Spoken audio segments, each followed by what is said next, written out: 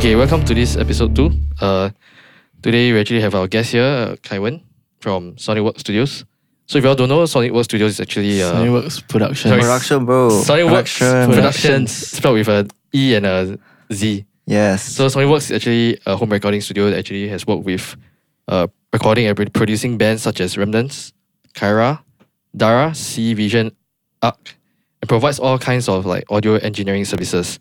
Yes. He has also win multiple Near the Mix mixing contest, which is a mixing contest held monthly lah. So Yes. Yeah, how many times did you win? I have to check my resume for that. Wow, But shit, lost count already. I think got 6 or 7 What? times. So like half of your plugins is from All my Drumforge plugins, most of my Joey Super Sturgis Drummer, plugins are from there lah. sponsored by. Tune Track also. Well, yes. that means you technically like earn back all your subscription money. Just more this, than that, sir. I think just you this profit. Tune Track one. I Yeah. earned back my 1 year already because the whole bundle is Yeah. like near 1,000. Oh wait, the Tune Track one, 1,000. Because the actual Superior Drummer itself is like 400, near $500. Oh yeah, Superior Drummer then is Then got the expansion. That's Death and Darkness. yeah, that's like 270. Then they Shit. gave the Metal Machinery and shit, what's the other one? I don't remember the last one. What got 4? Yeah, 4 expansions. Damn son. So Shout out anyway, if to you're- URM, yeah. Unstoppable Recording Machine. Yeah. So Near the Mix. basically, just give a quick shout out and backstory. So Near the Mix is basically like a monthly subscription thing where they send you stamps for a professionally recorded song. Then you get to mix the song, and there'll be a competition at the end of the month. So Yeah. Taiwan here actually is a winner for like. I So don't basically, know. there's a poll, Yeah. anonymous poll, and basically everyone, the subscribers have to actually vote for their favorite mixes, and he has won like 6 or 7 times already. Yeah, throughout And, my we were course. just saying the last one, he actually won like the whole bundle of Super Drummer drum software yeah. plugin. That Yeah. was like the biggest prize. I think the second biggest prize was for the Architects month. Architects, man. That was for Torpedo Reload, I think. Oh, wait. I don't see it anymore. Oh, it's with Noiville now. Oh, that's the one. Yeah, because I don't use it. I Ah. I don't really use it, so myself just So the Super Drummer one was for which artist? The Suicide Silence. Oh, Suicide Silence. Tew Madsen. Yeah, shout out Tew Madsen. You're the best. Suicide Semi-pro Silence. drums. Yeah, so anyway, we'll just lead into like the first question or first topic we want to talk about. So actually, we want to start by exploring like the backstory of how you got started in this whole audio journey, like how Oh. basically the backstory and your law of yourself, Okay. how to Yeah. get to where you are today as SonicWorks Must Productions. explain in the greatest colourful detail. Oh, that's a very style.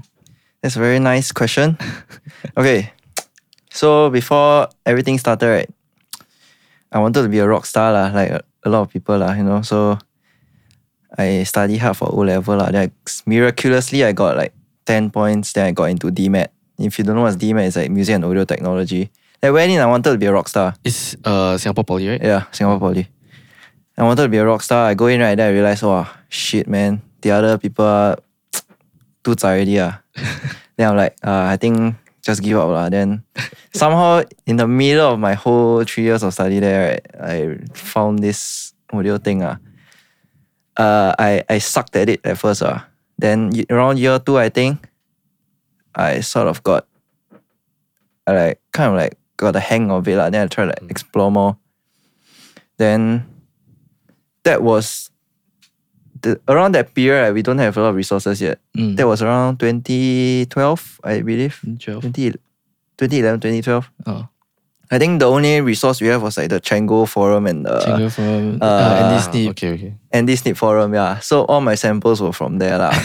And then the only drum sample back then was like Tune Track stuff. There wasn't any like Gaigu drums or anything like that. Yeah, this was even before like Joey Sturgis Stones. Yeah, that was like everybody was using Steven Slate samples back then. Kick 10, snare 12A. The Best.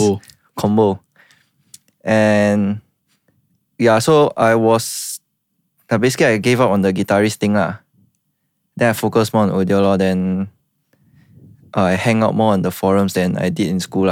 So like during school I also surf Andy Snip forum one. But during the class. curriculum in like DMAT is was it more biased towards like the audio I would say it's more to musician side of was more things. to musician? Like throughout the whole 3 years, I think we only have one module that is related to recording. So it's recording and mixing techniques, but you don't learn much there. Oh, okay. So it's really like the very basic stuff. You learn how to use EQ and learn how to compress. I think the most advanced technique there was like parallel compression and patching a distressor, but then the distressor was like spoiled one. It's not working. The LEDs don't even work. Yeah, then so year 2, then there was an assignment, I think. I don't remember which year it was, where we had to record and replicate a song of your choice. So basically, you have to record from scratch, everything. Mm. You have to try to record and mix it in a way that it sounds as close to the original as possible. Mm. So that's when I learned more about mixing than I think the other times that I've been in DMAT lah. So because that was when I learned how to experiment with stuff. Right. Okay. Yeah, so in DMAT, they don't teach you like how to break the rules. They teach you a certain way you have to do certain things. Like, I mean, in general, it's like that here. Okay. Then- I want to ask like, so for that module about the mixing, right? Yeah. Were there any exams or? No exams, but you just have to show off your product and that's it. That's like the coursework. So that product was that cover thing. Yeah. to So replicate? every semester you get a different thing, but it was that particular assignment Mm. where I learned the most because Mm. I'm very anal about myself, like quite professionalism. So like not a lot of professionalism. Like I got very high standards of Yeah, myself. yeah. So, Perfectionist. yeah, very perfectionist. Then so I cannot settle for anything not an A last time. So I like I forced myself then I learn in school. They don't teach you stuff like reamping and stuff like that. Mm. So I had to learn what is reamping by myself because I don't have the like the studio times are all shared by the whole course, right? So they give priority to like the people doing FYP and stuff. So sometimes we cannot book, then we no time already. So we have to record at home lah. And then it was also during that period where I invested in audio interface so I can record at home, like guitars and stuff. What was the interface?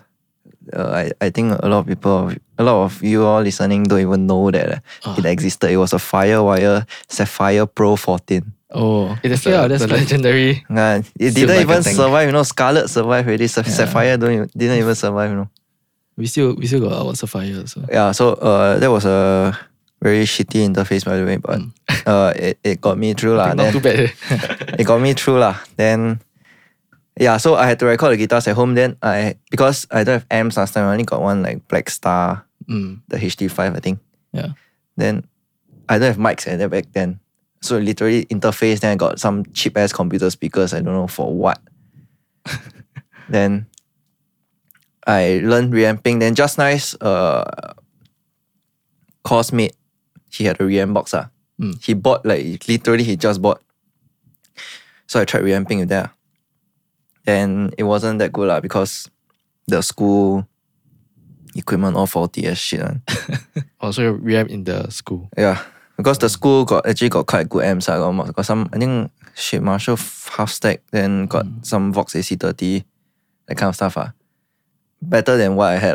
Back then also don't have a lot of amp sims available. Yeah. I think we only had Amplitude, They did a poll.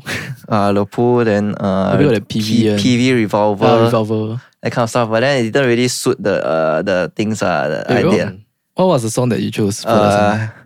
It was Alley Gardens Supernova. It's like a J-punk thing. Okay. Yeah, okay. And Japanese mixers all very bright and like hyper compressed. Then I had to go for that vibe lah.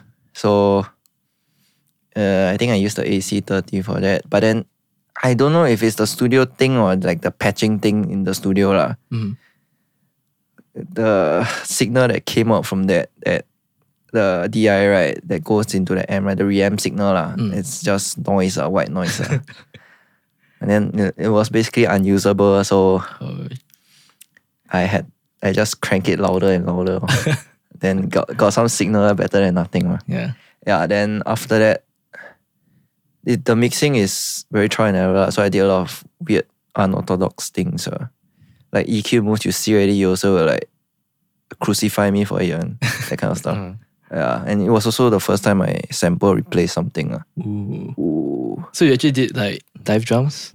Yeah, we had to do live drums. Always a must. Yeah, because studio can record, so they make you do.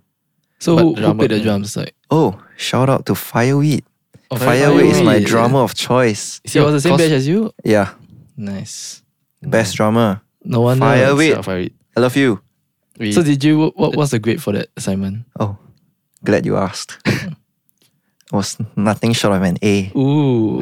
That was my only proud achievement. I think for the whole 3 years, my recording and mixing techniques was all A lah. Sick. Yeah, I don't know if it's their standards low or I'm good lah. But I like to think that I'm good lah. But maybe standards just low lah. But actually, what kind of other modules are there other than the We recording? we had music theory, musicianship, which is like performing stuff, and then we had to learn keyboard in year 1, like keyboard skills. I think that's what they call it. And then we had to learn Asian music. Asian Yeah. music. Yeah, so like Indian stuff like that, Chinese stuff. We had to go watch concerts on that Wow. for an assignment, Then write a report on it. Then, we also had electronic stuff. Like creating synthesizers from scratch, like some programming stuff.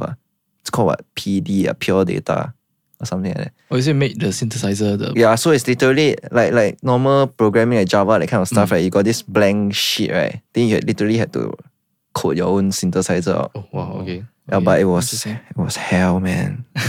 We had to do like random drum machines. drum machines? Yeah. Oh. So can you make any like plugins from that module? No. I only can make like random drum sounds. And then drum sounds. Or like random arpeggiator. No Sonic Works tones anytime soon. Maybe soon. Maybe. No. Maybe. All the plugins are made already. I cannot make any more new one. Yeah, trying to understand where like the value of like your whole poly education, or where do you see the value it provide you lah? Definitely not the education side, but it's more of the connections, I guess. Mm. Because through this whole DMAT, I met a lot of people lah. Shout out to my current girlfriend, my girlfriend since poly. Yeah, Oh, I see. always with me. Very good, very good. You're the best. Then I met people like Billy, Fireweed. And my lecturers, they all were quite supportive also. Yeah. Then it's because Singapore music scene very small, right? So and then DMAT is like full of musicians, as you know. Yeah, true. So when we all come out, right, everybody like you go to Bay Beats, you see people playing already. It's just you know them lah. Then they know you, they know what you do, what you're good at basically. Right. Yeah. So it's not like after graduation then you just become strangers. I know some industries like that one. Yeah, Like that's quite true. they think of you as competitors, but I feel like here, right, everybody is quite. I mean, there's still some competitiveness here and there, but I feel like in general it's very close knit in Singapore. Nice. Actually, that's what we like in the first episode. We also talk about like the drummer community quite close knit. Especially, I think it's quite evident in like the smaller demographics. Then you really get a very niche down in certain areas.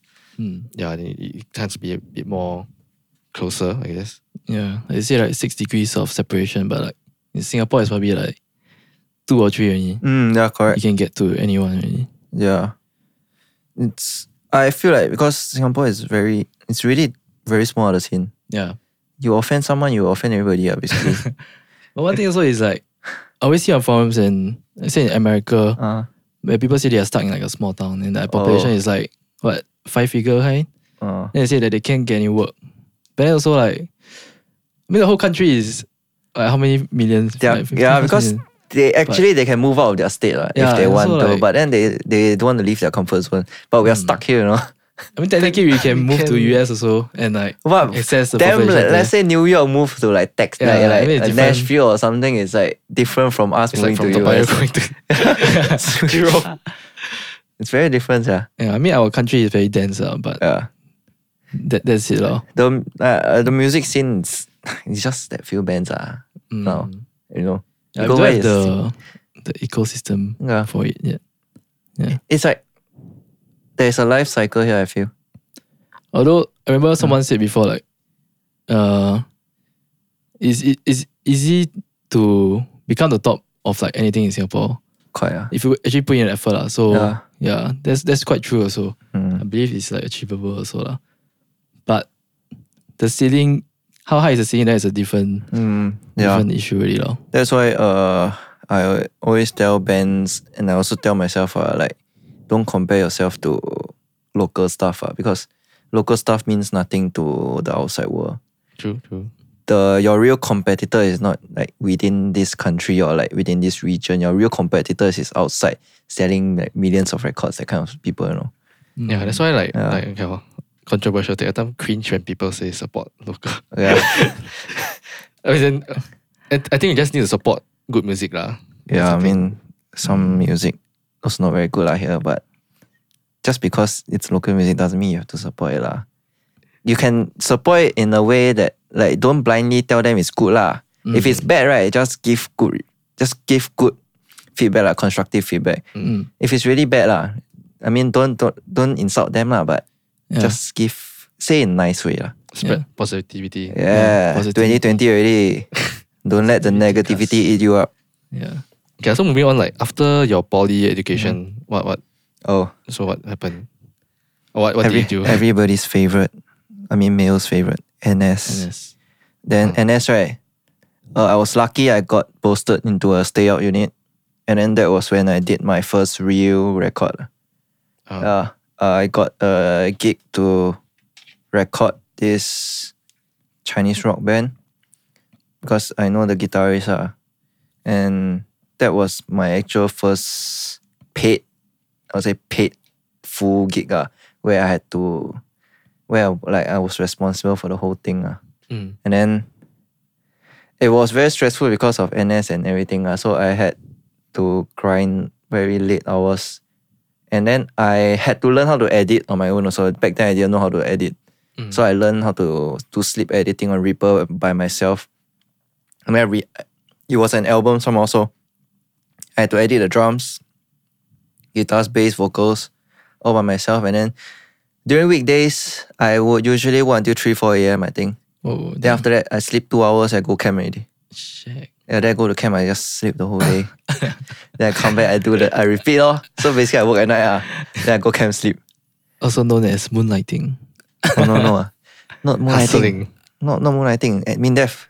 They're lying. I'm not moonlighting. Okay, then Moonworking. so that one was a lot of hard work, and then I didn't track vocals and drums. They went to Beep Studios to track Oh, okay. because back then I didn't have like mics and shit like that. So I only had like guitar DI, So you could do, Countryman. Then I wasn't good at mastering back then, so I suggested to the band and then I think they got a budget for it also so I suggested to them send it outside for mastering Then I think they sent it to Troy Glessner, the guy who did August Burns Street and stuff like that. Oh, Yeah.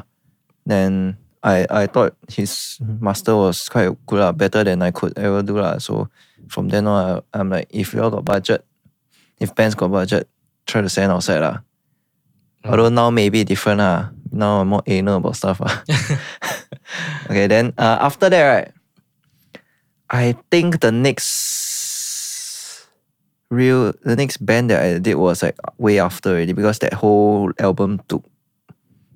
process took few months because everybody working. Then I got NS also, so I only could track on weekends. And then by the end of it, I was near ORD already. And then after ORD, I was working like part-time for Luther Music.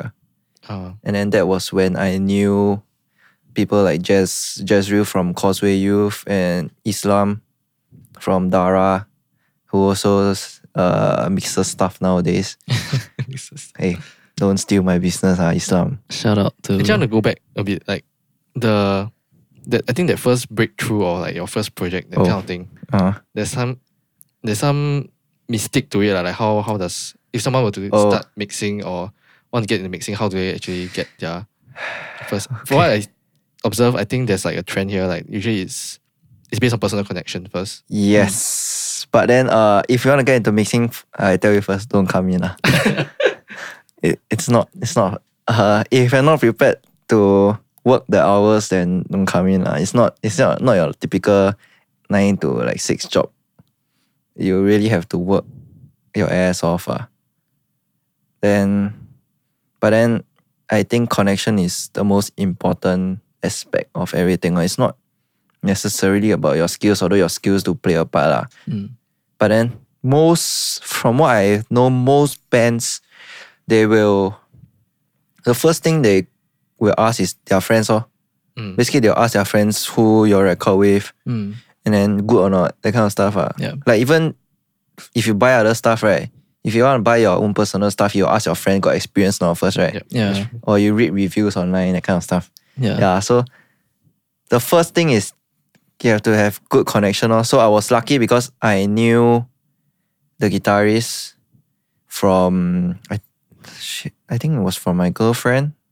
Okay. Yeah, and then kind of like I knew him. Then after he also know my girlfriend also got like advertised that I do recording and stuff. But okay. back then I wasn't that good. So I paiseh. You know? Like she tell people I record. So like, hey, don't. Then that really is like through your girlfriend who you met in DMAT. Yeah. So because she more, how to say, she's more outgoing. So she dare to tell people about that. But I'm quite introverted. I don't like to like I broadcast that I'm doing this. I'm not that kind of person. Right, so it's not my job. Then I like I'm sure you also got that feel like feel like you're very inadequate also, like you're not up for that project, right? Yeah, I think it's quite common, like it's like the imposter syndrome. Yeah. Like you always feel that you're not good enough for this project, or like you cannot deliver, then how? Yeah. Or you like screw up. That might not be. It was I think it's you have to take that very first step out of your comfort zone, then after it kind of gets easier over time. Yeah, definitely it's like a practice thing as well. Yeah. You have to like really get yourself out there, then really try to do like something that you haven't done before. So even though it might really scare you, kind of thing. If I could go back like 8 years or something and tell myself, right, just something, right, it would be like just go out there and just screw up. Yeah. Because if you don't screw up, you don't learn. Throughout my, I don't know how many years, a few years, I also messed up quite a bit of time, but you have to learn from your mistakes. You can't expect yourself to come out there and know everything. You will surely mess up one. Like before I recorded that band, right, the first band that I ever did, right, I was like, and my mixers up to standard? Like, can it match like anything in the industry and stuff like that? So I was always comparing. Then I always feel like it's lacking in some ways, or like I need the next new plugin to like help me elevate it to the next level, that kind of stuff. Then I realized, right, the actual thing that's holding me back is like myself. So after that first band, right, then it kind of got easier lor. So like when I heard that people actually not bad, quite nice. Then I'm like, oh, hang on. Then okay, at least I'm not like messing up. Messing up too bad. Yeah, you know. So it's that very first step Like now it's quite second nature Right. But at the point of time, do you really have like a portfolio of works, or was it kind of like a leap of faith for them to? If you count like random covers you found on the internet as portfolio, then I think it counts as well. But it was mostly like random MIDI drum shit. I think I heard before like some of your SoundCloud clips. Yeah, it's all the SoundCloud. Oh shit, and I need to reamping. delete. Oh, not SoundCloud. It's very bad. But is it still up? I think so. No shame. I mean, everybody starts somewhere, so I listen to my screw ups. Nice. Then I think one good way, right, to help yourself improve also is to like just put your mixers out there. Especially if it's like on like those stem sharing groups, right? If people put something, you just post out there, then you just ask people for crits and stuff. Yeah. Don't be afraid of like criticism. Because if all people tell you is like good things, right? Then I feel like myself don't ask. Yeah. Might as well just ask myself. I can tell myself it's good, but then if other people tell me it's good, then what's the point? I want you to tell me that it's bad. I want you to tell me that I can improve on something. Right. Of course, in a nice way lah. Don't like straight out tell me it sucks. It will hurt my feelings, you know. Constructive and Yeah. I also think it's like good to put a mixer out there to like get a different perspective. Sometimes you but by doing a mix too long, then you like kind of lose perspective. Yeah. And someone can like easily hear something they're not hearing. Yeah, especially like if you work on it for like 10 hours straight. Yeah. Wow. At that point, I will just give up. I'll just close the project and just go to the gym or something. I'll just give up. I'll not mix it for like 2 days. Nice. Yeah, so after education, you like work for a while as I would say freelance and part-time because during NS, I was also working for Luther Music. Right. Doing live sound gigs. Back then, because if I were to just keep my income on like recording gigs, I cannot survive once. Like one band in a year. Right. Yeah, so live gigs was the one that kind of pushed me, like helped me push through. Yeah. Shout out. Actually, if you want to hear something that he makes live, you can check out No Rest for the Very Babies 2019. Yeah, so he did live sound for that. Yeah, and I think I'm also gonna do live sound for Causeway Youth 18th January, I believe, at same place, Esplanade. Nice. Yeah. Nice. Yeah, so now, after all that backstory, you're finally here at Sonic Works. Production. Copy your next production. Yeah, but Sonic Works started like what, 2 years ago? 2, 3? Officially, I would say... I also don't know. You're asking me these kind of tough questions. Oh my god. Okay, but I know it's a few years. It's around... I think it's around... Either near the end of my NS or like after my NS. Right. Back then I was like coming out with random names. Then I'm like, since I'm doing audio, I might as well put Sonic, right? Sonic. Then after that, got a lot of... want to make things a bit more edgy, right? So then I'm like working so Sonic work, right? Sonic Works. Like Metal Works, not then like Sonic Works. Then I'm like WORKS, not very nice. I make it edgier a bit, or like make it more cool. Not cool. Actually, it's quite nerdy. But so I make it like WERKZ. Nice. Yeah. Then so there you go. History of the name. If you got a better name, tell me. I'm gonna change it. You want to change the name? I'm gonna change it. I'm gonna change it to Aeonix Studios. Maybe you got big things coming No, up. Aeonis. I cannot use X later. They copyright. Aeonis. Yeah, so that brings us to like your whole sort of this home studio kind of recording endeavor. So actually, when it comes to like your how you do mixing, your recording, I just want to touch on like the philosophies that you have or practice for for these Sonic Works productions. Oh.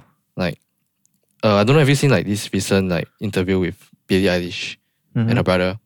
I think it's a Rolling Stones interview where they actually break down the song Bad Guy. Actually, I think one of the interesting things is like nowadays you expect in pop music that everything will be edited to the grid. But actually they highlighted that the song was actually, there was no auto-tune and yeah. I heard about that. No editing on that. So like it's quite refreshing to hear these sort of things. But what's your take on like your recording, mixing philosophies? Okay. Like any rules that you abide by? I don't really have any rules, but the most important thing is you can play your part and try not to plagiarize other bands. Then for like editing and stuff like that, if you can't play well, I will edit you Then I'm not that kind of purist where I go like extreme ends. If you can play, I will try to edit it so it's tighter, but it's not like you lose all that feel. It's not like the like the Born of Osiris machine kind of sound. Yeah, it's not that kind. And I don't like to record like note by note, that kind of stuff. I don't do that stuff. I will just let you just track. And then I try to track. Okay, like I give you an example. Like for vocals, right? I don't like to track maybe like one small phrase by one small phrase. Usually, if the vocalist can do it, I will do one section. And then if we need to correct anything, we just punch in. Because it kind of keeps that vibe going. So one section is like one whole verse or like Depends on how long it is, but at least like a for whole like sentence. singing stuff, right? Like more rock stuff, yeah, I will just do verse, record, few takes, pre-chorus, chorus. But for metal stuff like screams and stuff, I know that they can't hold that long lah. If you want good take, so only for metal stuff like screams, I will do phrase by phrase. I'll try to keep the vibe lah. Like speaking on that, like exactly what you said. Like sometimes metal stuff can be too tough, or especially in the recording situation. But do you think, like there's a lack of authenticity in recordings versus what they can actually do live? Because if let's say the vocalist can actually put it out live, technically, if you come to the studio, he'll be able to do it. But through recording, as you have tools that you edit, so we kind of like pushing, like the lines of where the authenticity of music and like cheating is. Actually, we spoke to this in like episode 1 or so. Like, where do you draw the line for like what should be real, what should be authentic versus what can be edited? Truth is, I don't really care, but actually, so that means that your principle is more on like if it sounds good, that's what your if it sounds good, it's good lah. But I don't care if you can play live or not, because a live performance just lasts for that how many minutes you're playing, right? Provided you're not recording it lah. But for recording, it kind of lasts forever. So might as well just make the recording sound the best it could, because that's what people will be playing through. You know, keep playing. Like let's say if you got like example Billie Eilish, right? Her songs keep getting played throughout, right? Like every day, how many people loop her songs on? Then you imagine if she screw up one day live, nobody will kind of like remember that, right? Like they can't really play back that experience. Okay, yeah. So I don't really care about whether they can or cannot pull off live. I'll just do whatever sounds good for the record lah. I mean, I had a few people complain, I mean not to me lah, that they say certain bands can't do certain stuff live, but that's your opinion lah. So another thing is like, so a band comes in, then they say like, they recorded like the song, then let's say you want to add some additional stuff, and the band tells you like, we don't have like the third guitarist to play that part live. So what do you say to them? I would just tell them this is a recording and we're not replicating live. If you're replicating live, then you might as well track everything live. Because right now you're tracking track by track. It's not even live. That's not live. Then don't. If you want to track live, then might as well don't punch in anything. You just do one take. True. But then I'm not so direct lah. But there are that's still the idea lah. there are still people who do that. But then I will try to reason that it's more of a arrangement thing. I would say, because if you were to have, example, a guitar solo, if you want to replicate live, right, a guitar solo by the guitarist on the left, right, then what the guitarist on the right is like playing power chords. It kind of like messes up your the symmetry of like that. Yeah, so if you're listening on IEMs or headphones, it kind of like, you know, like it's leaning towards this because this side is heavier. But then if you got the solo in the middle, it kind of captures the listener's attention more also. Yeah. So I will just reason that kind of reasoning to them lah. Yeah, I mean another thing is like harmonies lah. So like it's possible to duplicate yourself into two and do like two harmonies. I can create fake harmonies. I mean live you cannot duplicate yourself. Backing tracks. Shout out to backing tracks. Drummers, you need backing tracks with click.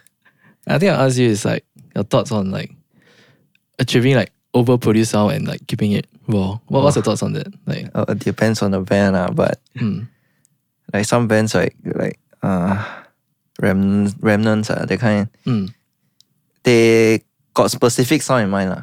So I try to deliver what they want. They want that nasty bass tone and kind of stuff. So I give them what they want. But I will usually have a vision already before I like maybe sometimes not before recording, more like after recording or like during recording, I'll have like a vision of how the end product will kind of sound like. Then I will kind of like propose it lah.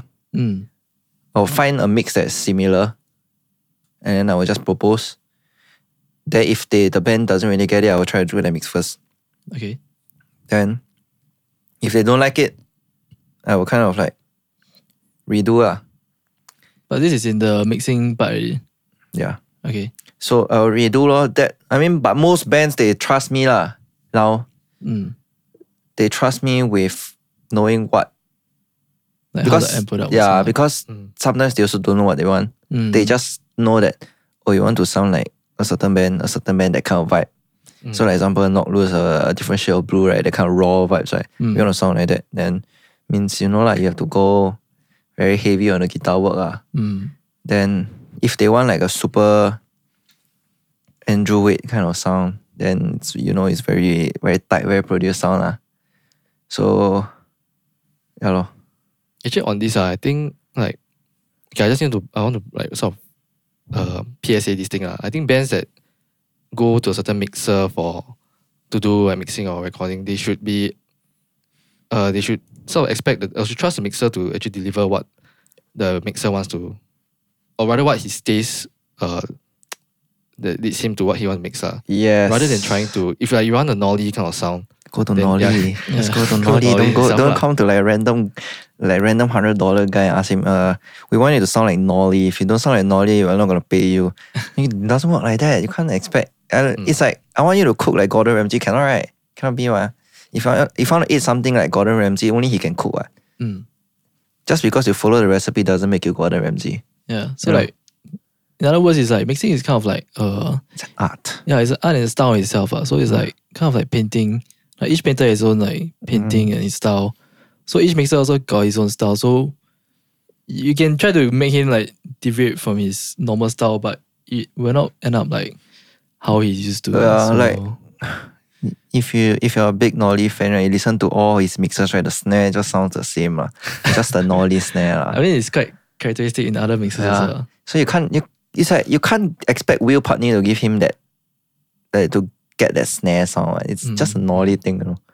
Nolly and Matt Halpern thing. Yeah. Same thing, you can't expect Nolly to mix like Will Putney because Will Putney just mixes that way. You can get close. Like I know Buster was very close to Brian Hood's sound at one point in time when he was like learning how to mix. Oh. Yeah, then he almost snatched his client, by the way. Then but then afterwards he also got his own sound, and then people started going to him for his own sound. So it's you can like show them mixed references, but I would prefer not to have bands like insist they want this 100% of this band's sound. Yeah, because like it's impossible. Yeah. I mean, if you are going to a guy that's new, then maybe because he probably haven't developed skills to get his own sounds yet. But then for people that has been doing like a few years, right, you kind of got your workflow, you kind of got your sound already. You kind of know the balances between each element. You know what works, what doesn't work for your workflow. Yeah, then you want someone to suddenly stick to a Nolly tutorial on YouTube, doesn't work that way. Like sending the masterclass to you. Yeah, you send me the masterclass doesn't mean I will become Nolly in one day. Right. Lucky nobody sent me. Hang. Okay, I'll send you later. No. Okay, so I think the other thing that I want to touch on is also, I think sometimes people have this misconception of like the role of the producer, the mixing engineer. But like for yourself, as you do mixes for your own SonicWorks production, where do you see, how does the role of all this, like, do you just take on the heads of everyone? Or how does it work? Usually what kind of like bands come to you? Do they just do recording only, or do they expect you to act as the producer role? Usually they come in, I think they don't really have like their own, actually most of them they come in, they just want to record their music. But then if I hear something is off, or if I hear that something can be improved, I will just suggest to them. So I think unknowingly I will just kind of like put on the producer hat also. Right. So like I will just tell them this section, maybe we need to like double track, add another lead and kind of stuff like that. And then they will just try. Then if they end up liking it, then good. If they don't, we can always delay it. But then there will always be certain bands that are like resistant to change. So if for bands like that, I will try not to touch their music. Like I mean, I'll ask beforehand if I can add stuff or not. Or like if I can make suggestions. If they don't like it, if they are like too attached to their music, I would say, then I will try not to touch the music. I'll try to keep whatever they want. Okay. But like how far will you go to like let's say you really like vibing with this track, but you think like if you use like some major rearrangement, that it will be like even better song. Like I think how far will you push that? I think so far I don't really have a problem with that. Yeah. I never experienced that before. I mean, I won't go all out of the way to make them like rewrite the whole section. No. Thing. But what if you got I like personally believe also like if it's a good song, right, the song will mix itself. Yeah. But if you're given a bad song with bad arrangement, I'm going to just bite the bullet and just I'm just gonna do what you want and then I'll give suggestion, but if they say that's the final files I'm getting, then I'll just try to mangle the audio. I mean, I got some files before, like the bass wasn't sustaining enough. It's like EDM shit. The bass wasn't sustaining enough, so what I do, I just distort it all. So it kind of sounds like Billie Eilish. That was a few years back. So you have to like kind of like make do with what you have. Which actually I want to lead into like this whole part. Like if bands were coming in to record, what are some of the things that you would expect them to, or you would want them to sort of prepare first before like coming in for recordings? Finish your songs first before coming in. I'm saying this on behalf of everybody recording here in Singapore. There's a very bad habit of people coming in to record without finishing your songs. Right. And number 2 is change your damn strings. I mean, you can tell me change your strings, but if I see that your strings is the same as last week, then that's not new. You tell me you never play, also not new, and it's like 2 weeks old. Right.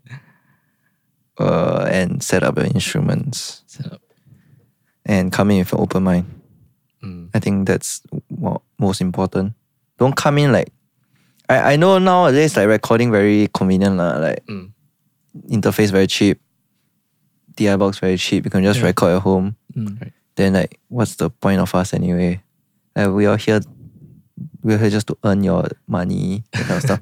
But no, don't think that way, I mean, everybody can record at home, but then the difference is we are outsiders. You all are like kind of like in your own band, so you kind of got this tunnel vision already. Yeah. And then you'll be like anal to the point where you lost all objectivity, usually. I'm sure you all track yourself, you also kind of like mess up before, right?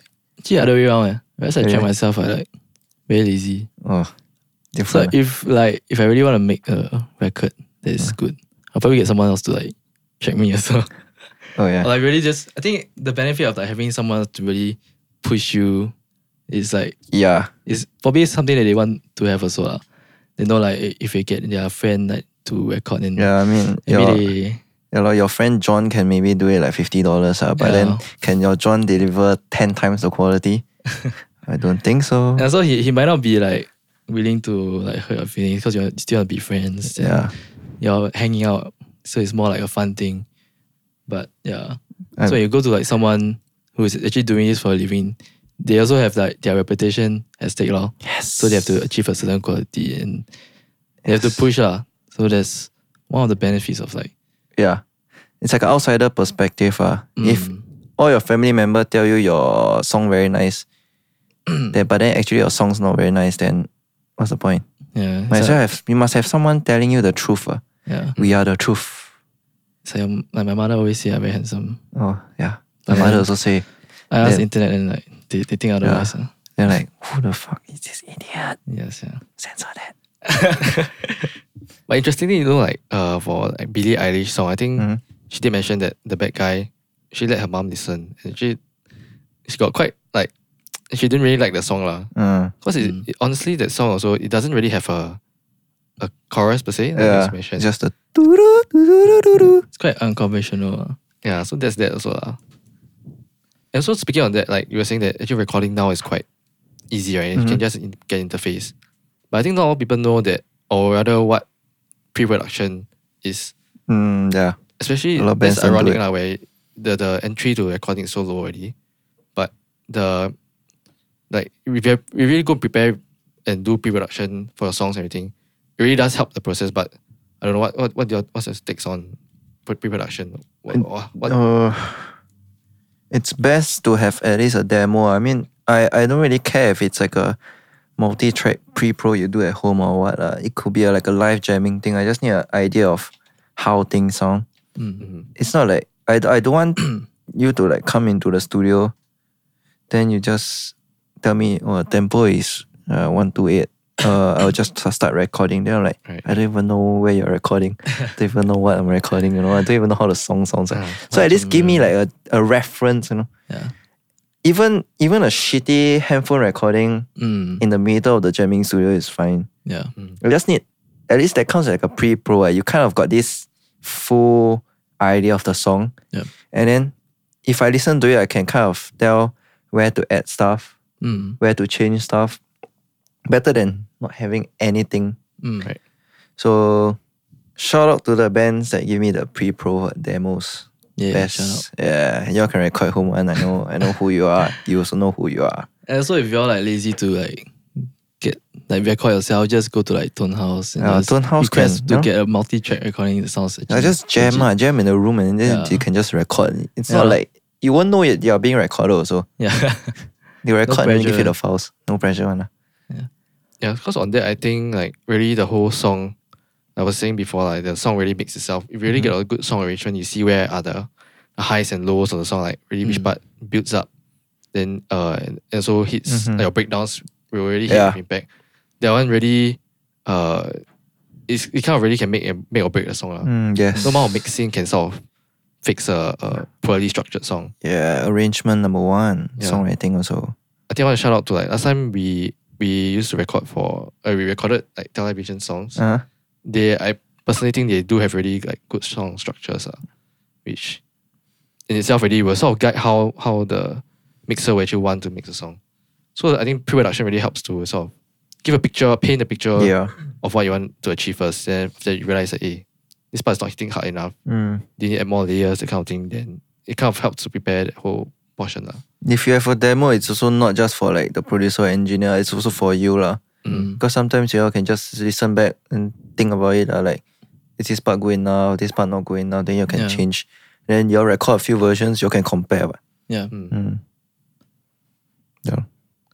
Yeah, so actually all of that, right? Then I just want to lead into this next part of the question is like operating as a home studio, like we also in this production, it's kind of like a home studio also. Actually, it is a home studio. So but we are a commercial studio. Just that Definition of home studio. Just that we are stuck in small rooms. yeah, we are better than commercial levels. Yeah. So there's this I guess there's some perception towards home studios, but I don't know what's the take on like in this day and age having a home studio, recording in the home studio as opposed to like really going to a real, okay, I won't say real studio, but a full-fledged facility. Oh, like typical commercial places. Don't kind of like burn your pocket if you want to record. I mean, you can get good results from home studios. Not gonna lie. I mean, results speak for itself. Ionix also, lah. Don't have to explain much, but sometimes just because a place has gear doesn't mean they are good. So it doesn't mean they will fit your product. And if you have, the more gear you have, in my experience, right, the more gear you have, your knowledge on how to use the gear isn't that good. Because you got so many things, right? It's kind of like Jack of all trades, master of none. So you kind of know you got all these colors, right? So you're gonna use a bit of each. But then you don't know how to use each color to its full potential because of how much gear you have. That's what I've experienced most of the time. So might as well you just go to this guy that has this limited palette, but then he knows the tools damn well. Yeah, so I'm not advocating for home studio recording because it comes with its cons also, like random neighbors hammering and stuff like that. But it's cheaper. It's, I would say, less pressuring because more practical also. Yeah, more practical, less pressuring. It's more accessible. Yeah, like sometimes because commercial studios, they take in a lot of work, a high volume of work from like commercial work and stuff like that. So they might not be able to give you 100% attention also. And I feel like that is one of the more important things. Like, at least in Singapore, I know they don't really let's say you book a studio, a commercial studio record, they don't block out this whole date for you. So let's say you are gonna do a single, right, with pre-pro and everything. In the US, they will actually block out this full date for you. But then here in Singapore, they don't do that because of how expensive it is to live here. Yeah. So we have no choice. We have to take on different jobs. And commercial studios, so they kind of like overlap each other. So your project, halfway maybe they got another project. Yeah. So they cannot give you the 100% attention. Home studios kind of can give you that attention because our volume of work not that much. Sometimes, sometimes really a lot, but most of the chances of us giving 100% attention is higher. I know I try to focus on one band before I move on to the next. Yeah, so I think that is one of the more important points. But I'm not sure if is there any commercial studio in Singapore that focus only on music? Most is also do post production and have TNT. I mean other than jamming but I don't think there's any other studio that only does music. Full music don't have. I don't have. Even Noiville also they do audio posts and stuff like that. Commercials. I mean that's where the money is to pay the rent and the employees. That's where the money is. I know. Yeah. So it's a very sad reality. That's why I tell you all don't come into mixing. Positivity 2020. Sorry. Come into mixing. A lot of money to be earned. Music. It's the next finance course. Actually, in summary, I think there's home studios do have a part to play in the whole sort of music production ecosystem. Yeah, it's accessible for more musicians because a lot of musicians are broke students. Yeah. And so I think right now a lot of pro mixers, they're actually blurring the lines between commercial facility and a home studio. A lot of people can mix on laptops only. Yeah, and a lot of them are like pro mixers, they're just moving back into their homes and doing it from their own homes also. So it's not really a downgrade. I don't see it that way. So it's very high upkeep to have a commercial facility. Yeah, and it's so way more convenient to actually be doing it from home. A lot of big studios closing down also because of how expensive it is. Electricity bills and everything. And music budgets is not going up. Yeah, Artists are it's not going down. Labels are not paying more. Yes, buy our music. Pay us. So I guess the important message here is more of know what you want. If you already want acoustic drum sounds being recorded in the big room, then of course you need to go to your studio. Yeah, and then you have to learn how to tune your drums. A lot of people want to record drums, but they don't know how to take care of their drums. So but I think that's quite that's true, quite controversial. I guess I don't know. Is it a job of an engineer to know how to tune the drums? Or sometimes drummers don't want us to touch the kit. Right. Yeah, but it depends. It's but I would say it's the drummer's job to get the first tuning first, then the engineer go and fine tune. It's kind of like guitar tuning. Can't be the engineer tune for you, right? Actually, I don't tune my guitars. That's how you say Evertune. Shit. I need an Evertune. Sponsor me. I'll make sure all my productions use Evertune products. Send me the bass prototype. Yeah, but I get what I mean by having when you write a song, you write it in a certain tuning first before you head to the studio. Yeah. Yeah. So if a good guitar goes out of tune, we will know when to correct it. Yeah. So that's interesting. But I'm sure not everyone knows how to actually tune a drum properly. So definitely need some Ultimate Drum Production. URM. Shout out to all the courses. Yeah. That's where knowledge comes from. Yeah. Buy your courses. Don't buy plugins. But you need plugins, you need tools. Yeah, so actually with that said, right, after we compare home studios and actually full-fledged studios, do you think where do you think you want to bring SolidWorks production to? How far do you want to push it to? Is it going to become a full-fledged thing? Or are you already full-fledged already? Nothing missing in your life that you cannot do at home? The only thing that I'm missing is I can't track real drums. Yeah, I think that's the only thing I'm pretty sure that's the same for you, right? Even if you remove my SSL and stuff outboard gear, I still can do everything on my computer. Yeah, I mean I'm not reliant on any outboard gear. I can just improvise. You just need one audio interface you can record. Audio interface, maybe a pair of speakers or my IEMs. I don't really need anything other than like place to track drums.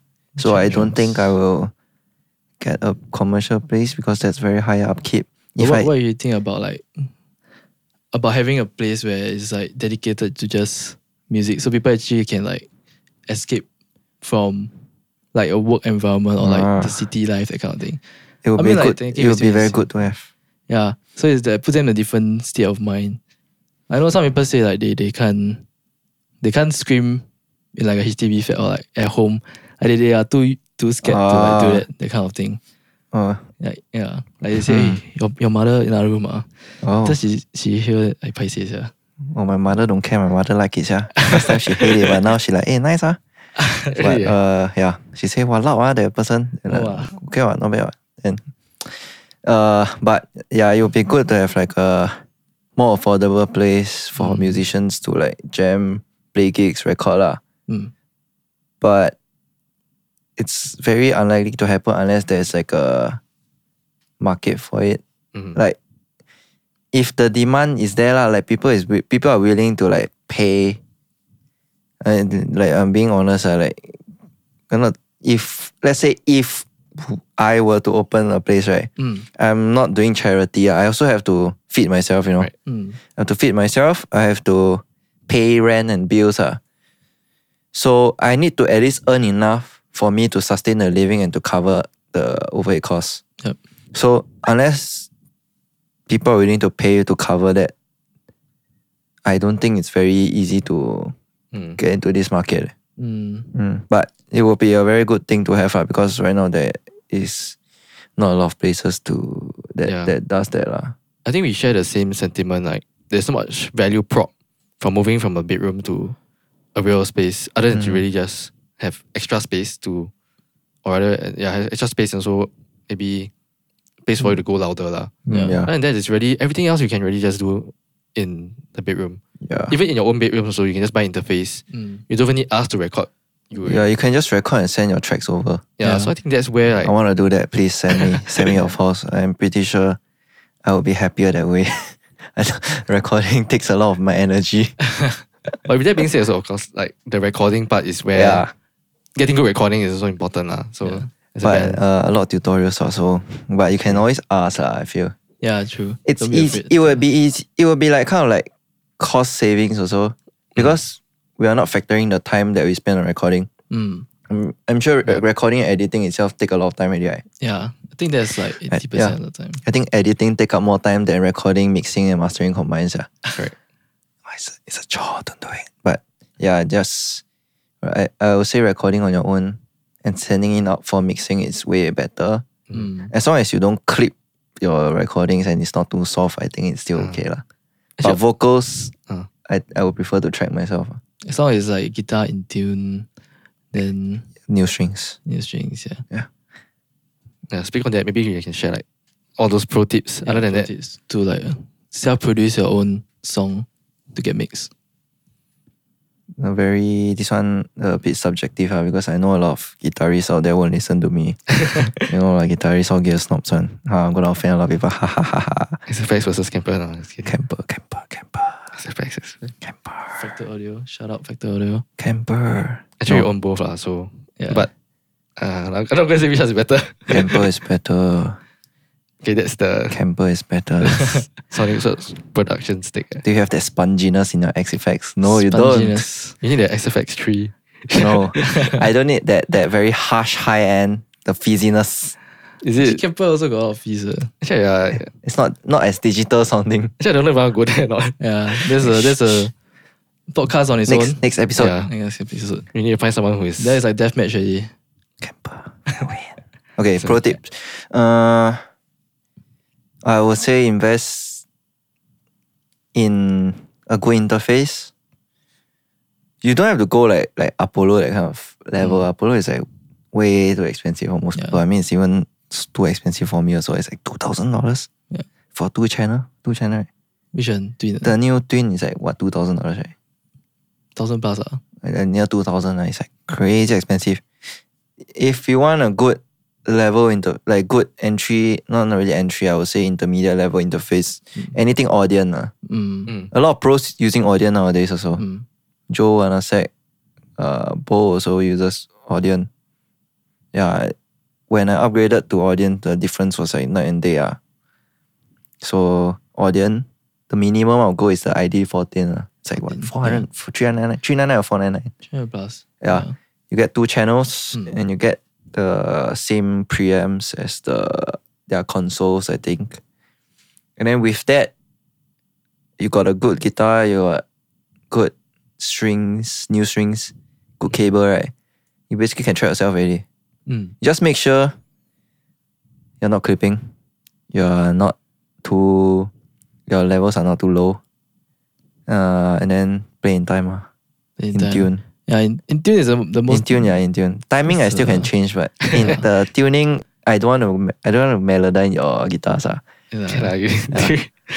I did for bass before. Bass okay. Bass still can. But then like once you play chords, then like... Oh yeah, it goes like bonkers. Yeah, the worst is like octave chords. It's like... octaves, you need to tune. You need to, if you're playing like things like octaves, right, you just go and tape the strings that you don't play. Yeah. I go crazy with tape sometimes. So like I will go and tape all the strings except for the 2 strings that you're playing. Yeah. Speaking on that, I think the muting technique thing is like, honestly, it's a skill in itself to really know how to mute properly. In the studio, it's not like live. In live, you can just get away with a shitty technique, but in studio, right, it gets amplified like 100, 1,000 times. Yeah. It gets super loud. So don't be offended if like if you're going to a recording engineer and he's every single got a bit of ring there. I say retake, don't be offended because we're super anal about the kind of things. Yeah, and some guitars, for some reason, they get like metronome bleed on. The pickup. Microphonic. Yeah. Actually, I think like on the sustain, sometimes I can hear the metronome. Then I had to go and RX it out. Oh my god! Actually, that one I think it's just by nature that the sympathetic resonance. I think so. Sometimes it's microphonic. I realized one time is the guitarist had his phone in his pocket. Oh. Then I could keep hearing this like ticking sound, like tick tick tick tick. I thought it's like his watch. Cause I can't before like watch. You put a bridge there. The ticking sound you can hear.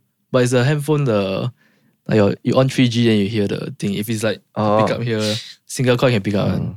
So don't put your headphone in your pocket if you're checking. Yeah. And so the tuning thing, that one is like... Tuning is everything.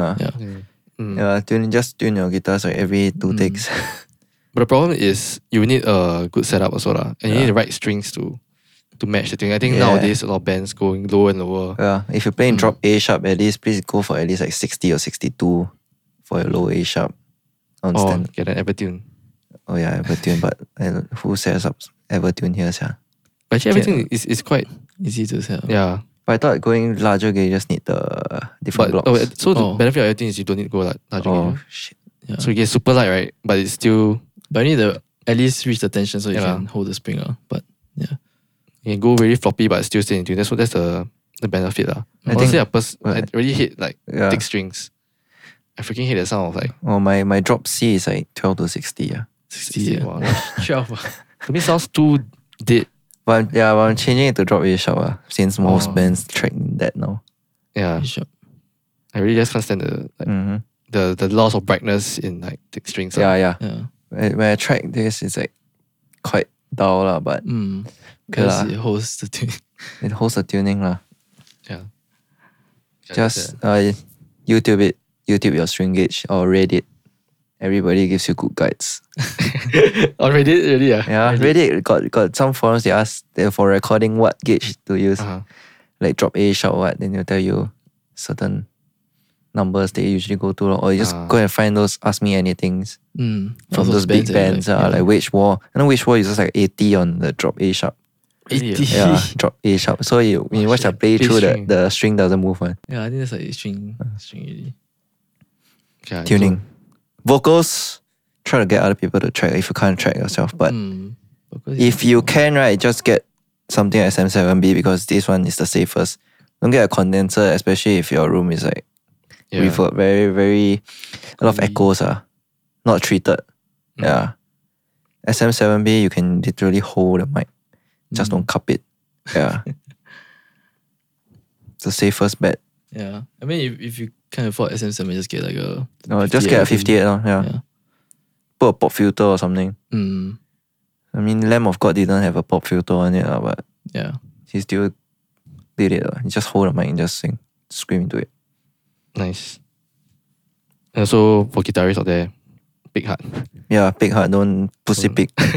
So, like pick hard also need to pick properly lah. Yeah. Don't pick and chill out. Like, whereas if I just tell guitarists to just pick hard, then they will just pick until it's like Oh, damn. You pick the first string, like super hard, and the rest is like They will like dig into the string, but then it's not actually pick hard. Yeah, so yeah. I like to give the energy. It's like a slap. Like you need to slap and like you don't slap them like push the string away. Then it's like don't like kind of like push the string like that. You know, don't displace the string and just that's so kind far. of like that. You need to be like a fast snap. So it's Like a ninja or like samurai that kind. Yeah. Fast. Pick attack. It's called attack. Yeah. I think It's like attack the string. Who's that? Sam Pereira, is it? This is like he actually does get guitarists to play just monitor the DI sound only. Yeah. Oh. Yeah. To really force them to really.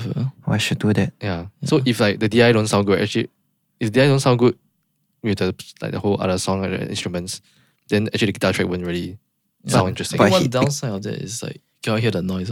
But because he has Evertune, so he can do that. Most bands here don't have Evertune. So if they pick hard, it's just gonna go out of tune. Actually, like who's that? John Brown. He does say that he personally has like a course or something that sort of teaches you how to. It's a skill also to pick hard and also to still stay in tune. I think it's all relative. Where if you just pick hard, right, everything should be out of tune together. All the strings. Yeah, correct. Yeah, so it should be that way lah. So all relatively out of tune. At least you will go sharp for the starting. Initial attack. After that, you will sort of. It goes back in tune now. Yeah. So when you tune your guitar also, just tune to the part that you're playing. So tune to the pick attack basically. If you're playing like riffy shit, then you just pick constantly and tune. And pick at the same intensity. Don't go like then you play the control. Got some people their palm is all like mean riffing machines, but then sometimes they tune like They try, that, man. So it's not a game of trying to get the line to be in the center. You're supposed to actually tune it to how you're gonna play. So don't be afraid to actually make it go out. Because if you pick soft, right, and then it stays in the middle, it's in tune, right? But then if you pick high, it's just gonna go off. Pro tips. And get a fret wrap. Fret wrap saves life. Yeah. Gruff gear. Not just get like tissue paper also can. The painter's tape ball. Okay, I think moving on, just want to touch on this last thing before we move on to the next segment. How long? Like, about 1 hour, I think. Is it 1 hour? I have no idea. But it's basically okay, it goes back to that whole home studio perception thing. And like recording in this day and age. Like there are some sort of audio sacred cows that like used to be passed on from like last time, like I believe like there's a wisdom that says sometimes EQ you need to do like subjective EQ, that kind of thing. And don't mix with headphones, that kind of thing. These days now I don't know, is there any like you want to share any that you think that like recent ones? Yeah. Have. The best is Spotify normalizes to -14 LUFS, so don't master too loud. That's bullshit. Everybody's still loud as shit now. I'm getting louder, so I don't care.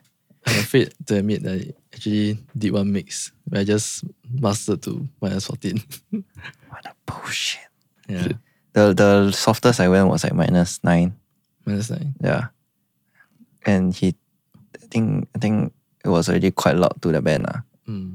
Yeah, but usually I go to like -5 LUFS, -4. But they do say like, I don't know how true lah. They say if your music go above -2, like if you put the limiter, above -2, then their algorithm will not process it as well. That's what they claim lah. Doesn't matter. It's the music. I don't care. As long as it sounds like music, it's music. I don't really care about numbers that much. It's just guidelines. Just because Spotify normalizes to -14 doesn't mean it's good for your music. You know? Like most of the things that we do is like metal, right? Metal needs the intensity, right? Yeah. Then there's only a certain intensity that comes with pushing your limiters. Yeah. Like if you're gonna have it dynamic, it's not gonna have the same impact as if you push it up. Yeah. I also feel like what separates from a finished mix to like a demo is actually like the pushing, the squashing of the whole track. So if you're making a demo, you definitely have a lot of that dynamic range, right? So only when like a mastered track you hear that it's getting squashed, you feel that it's like a finished product. Yeah, it just pushes everything forward lah. Yeah, it's like, all part of the finished song. Like normally, like your mix itself, right, the snare will definitely poke out. The snare will just be like the most annoying thing ever. But then after the mastering, right, usually it just sits in nicely already. Or if your snare is too soft in the mix, then it's just gonna get lost in mastering. Yeah. That's the first thing that gets gone. Then guitars will be the loudest thing next. Guitars will just come on in volume. Well, I remember you go watch the new Real Partney near the mix. Yeah. His snare and kick hitting the limiter, like, whoa. -9. Yeah. -9. So imagine without the limiter, it's so much in your face. So no rules. Last time I was stupid. I went to the internet and they tell me cannot boost or cut more than 3 dB. So I did that shit. Then I thought I can bend the rules a bit, so I put like 5 EQ doing 3, 3, 3. I thought I was smart. Yeah, I was stupid. Then I saw internet they say boost 600 Hz on snare for the extra smack. I boost 600 Hz. Wow, sounds like shit. I thought it sounded good. Stupid. Because the internet said so. Yeah, internet is always right. Yeah. Like us, we're always right. Yeah. Don't trust us. Don't trust. Okay, so that's that lah. I think Sacred. What about like the headphone, earphone mixing thing? I mean, you just got this beautiful. Oh, shout out to shit. See? URM. Oh, you got a URM logo one. Yeah. Wow. If you use the student discount, you get the URM logo one. Oh, they force you to have it. Yeah. If you don't want it, can request. I don't know. I think only customs can change. Oh. The Universal, they all made like that already. Yeah. So one side is URM, one side is the Empire Ears. Okay. But I used to mix. Okay, before I changed to Amphions, I was using MSP5 and NS10. Then back then, because if for those that don't know what NS10 is, right? NS10 is like the shittiest piece of speakers you can never buy. The white cone in the black box. The original white cone in the black box, not the CLA 10s. But it was like super mid-rangey, but the good thing about them is because they're closed box, so their transient response is very good. And I use those for mixing along with my sub pack. So the sub pack takes care of the subs for me. And then because I get fatigued so fast, right, then I can't really tell if I'm mixing correctly or not. So back then I trust my headphones more than the NS10s. So I don't really hate headphones. There is a place for them, but I won't rely 100% on them unless I'm forced to. So like if I really can't trust this pair of speakers, then I'll just get a headphone that I trust. Just put them on there. I know already lah. But let's say like you get a choice to choose like a 5,000 monitor and a untreated badly sounding room versus a $1,000 headphone. Oh my god, that's a very tough choice. I think I'll choose speakers. Really? Okay. I can monitor soft. Monitor soft. But then the room was still there.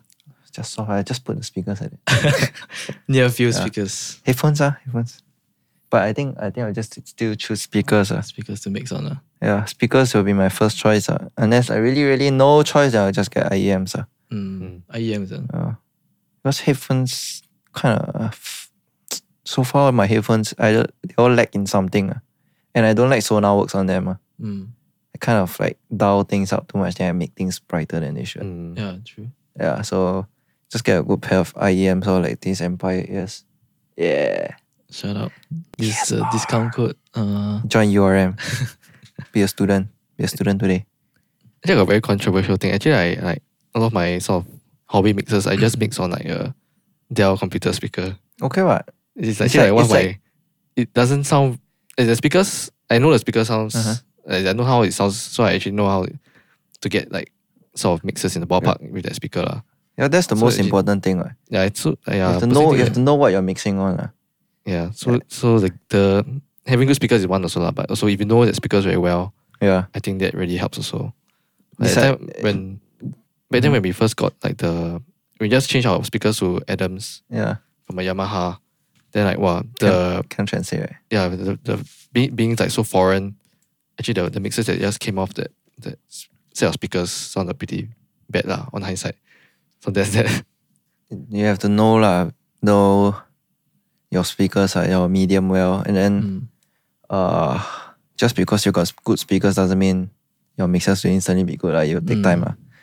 Then and like the NS10s also is like the same concept as using crappy speakers, right? If you can make things sound good on crappy shit, that means it's better on better shit. Also, that's why people still use NS10s and what's the cube thing called? The mix cube. Yeah, mix cube. Yeah. So know your speakers. But buy good speakers. I don't buy the cheap ones first. If you want, just invest. If you got the budget for like a medium, like kind of like a middle ground, right? Just go for that. Don't cheap out and just buy like the cheapest HS5 or what. Yeah.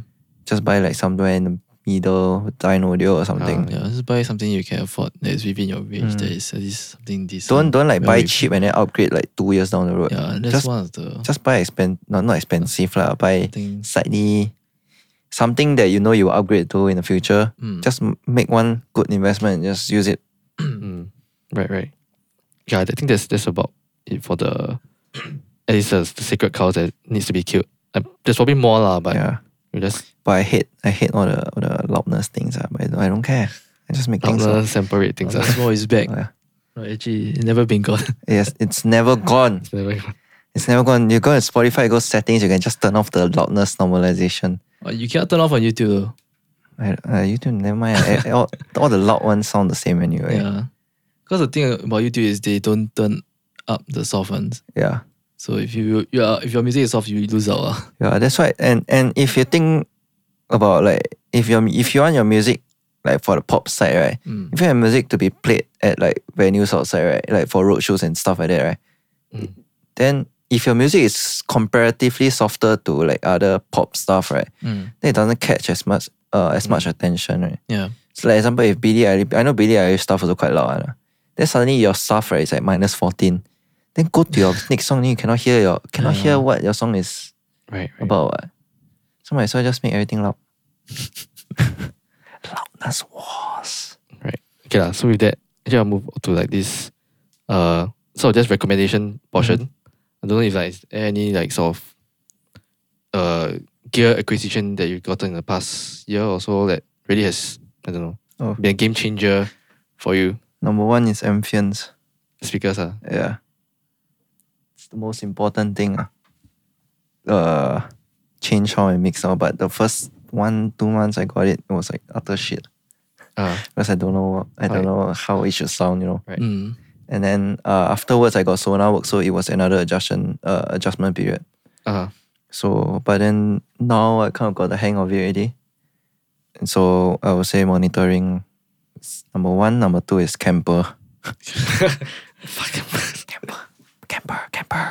What kind of profiles? Camper or like just M-Sims in general? I don't know about y'all, but sometimes M-Sims, right, I can hear the DI bleeding through. Oh, is it? Yeah, like especially on single riff stuff, right? I can kind of hear that DI in the background. Like even for like high gain tones. Yeah. I don't know if it's a programming thing or what lah, but like I kind of annoyed at that lah. Oh. So I try not to use M-Sims. Even with like the neural. Yeah, I got it. I think one of the ones I got it was from the Will Putney one. I heard the bleed, then I'm like, okay, I cannot unhear it already. Yeah, then Camper, a bit troublesome sometimes if you got a lot of guitar tracks. Or like if you reamp already, then the band don't like, then you have to reamp again. So depends on the band also lah. Sometimes I M-Sim. M-Sim sound very good nowadays, not like the olden days. It sounds like crap, utter crap. Farm. Shout out to Hot Farm, Kelly Diamond Plate, Joey Sturgis Tones, Chengu, presets. Oh, don't buy presets because presets don't work.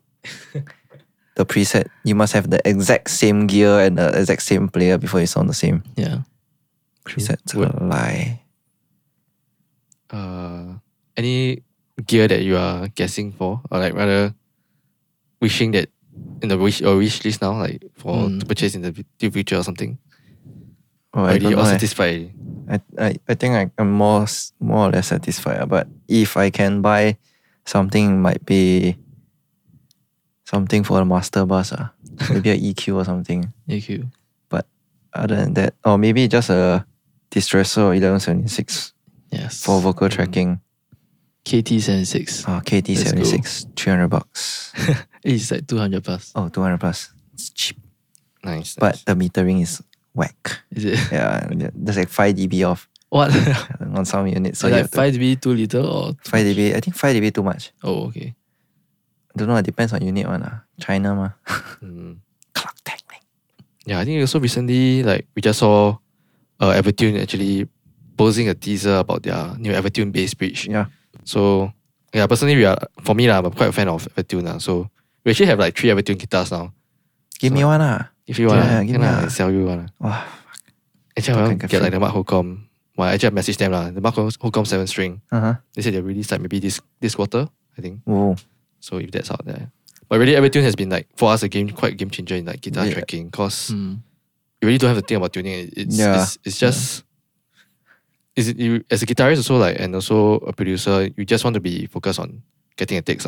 Yeah, correct. Eliminating that one aspect of tuning has been just so much of a time saver. Yeah. So like when guitarists come in now, instead of like telling to pick hard and they pick hard and go out of tune. Now I can just pick Oh, hard. yeah, got the Just stay in zones, tune. right? Mm. Yeah. So that's that. But the only downside I can think of is it thins out the sound compared to like normal. I haven't really did a scientific test yet, but I think But I know a lot of kind of- people they prefer the thin out, like they rather do that trade off. Trade-off, lah. right. So I know Jeff Dunn prefers the Evertune. Yeah. Yeah. The one thing you notice is like Evertune definitely got a lot shorter sustain. Yeah. Like Less body. Yeah, like lead notes don't ring out as well. So we just use like normal guitars for like lead stuff. Get the Jim Root. Jim Root, a lot of body. Jim Root, anything Jim Root, right? The body is heavy as hell, man. That must try. other than that, I don't think we got much. Do you have any like productivity plugins or stuff that you must have like for editing or like tuning? Don't have, editing. Just give me a Reaper, I can edit anything. Like revoice, this kind of thing? Oh, I'm not that big on vocal line now, unless it's for singing.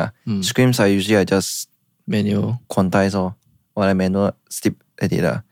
But if plugins, I would say the most important thing is Slate VMR. VMR? Yeah. Any specific module? Don't have but I think the 1176 and Distressor. Okay. That's why I need hardware. VTM? I don't use VTM, I got No soft VTM. tube tape now. Oh. Upgraded. Level up. Upgraded. Only $20 plus I think I buy. Is it? Plug-in Fox. Is it a lot better or just like It's different Okay, flavor. It's cleaner. It's cleaner. Not as meat heavy. The VTM is like full on colored. The soft tube one is way cleaner and less CPU also. I see. Yeah, and that I don't really think I got other plugins because if I don't have VMR, I can't do any vocal stuff. Wait, My so vocal mixers live with VMR. Shh, my secret. Still presets. I tell you my presets. Other than $5. gear, like music. Do you have any? What kind of music are you listening day to day now? I don't even listen to music now. The reason Because if you work on you make music, yeah. you can't get sick of music. do you listen to music for research purposes? Oh, I just listen to. In general, I just listen to like, all the hardcore bands. Or I listen to pop stuff. Like, Billie Eilish, that kind of vein one. And then I listen to like hardcore or metalcore. Just find random playlists. Then I jam. Then I listen to good. Like if I feel the mix is good, I'll just go and find out who did it. Yeah. That's how I found out about like Will Putney and stuff like that. Then kind of like evolve. Yeah, that's how I found about Alpha Wolf also. I just remember like going through this like I forgot it's a hardcore or metalcore playlist and suddenly Black Mamba kind of is like super loud. Actually the super loud thing is what like takes me off like wow, this song like really stick out from the rest. Then all his stuff now is like louder than usual. Everything popping out. Man. Any recommendations on like local or regional bands to plug? Or any bands that you maybe have worked with that deserve some love? Actually, all deserve the love. I don't feel like any particular band should stand on top. I think everybody should just they shout everyone. Share the love. Share the love. If you worked with me before or you want to work with me, you deserve the love. Right. Nice. No, I mean, everybody's working hard in their own ways. Just don't be a dick in this. Yeah, especially you said all the music scene so small. Yeah. If be a dick, everybody know. The news is like all around. Don't offend people. Don't offend. Sometimes you offend that one person. That one person can like ruin your life, man. Pro tip. Health tip. Yeah, I also don't really think. Is there any like regional local bands to plug? I mean, don't have. The only recent band I got into is Stan Atlantic. I don't know why it's so late that I found it, but yeah, some pop punk band for Australia. Actually now Australia really killing it. They're just producing all the good bands. Oh, have shit. There's this band called Lune, Lune. Australian also, like kind of like Alpha Wolfish. Was it? They got Buster to mix. Ooh. And it sounds heavy. Lune. Okay. Go find the song Manipulator, I think. Right, wow. sick. The new Jaja mix from Buster also damn sick. Yeah. That one, what powers, yeah. But all his mixes sound the same lah. All the drums all sound the same. Most the Buster sound. That sound. Yeah, It's a taste thing lah. It's a Buster sound. Like you like the snare to be like wow, this 200 hertz kind of thing. Then after that smack top end. I know the samples he uses. So if you want it, I sell you. I sell you the info. It's not cheap. Really? Yeah. I know, really. You don't custom make them, man. No. He used some widely available products. Oh. That you or me might own. Okay. I heard he's near the mix also really got his sound. Yeah. He always used the same samples. Template. It is on. Right click, drum template. His cymbals also, he always use the same library. Cymbals also. Yeah. That specific library. I don't want the name. I'm gonna sell the info. Yeah. Maybe you can check out the Sonic Works production web store.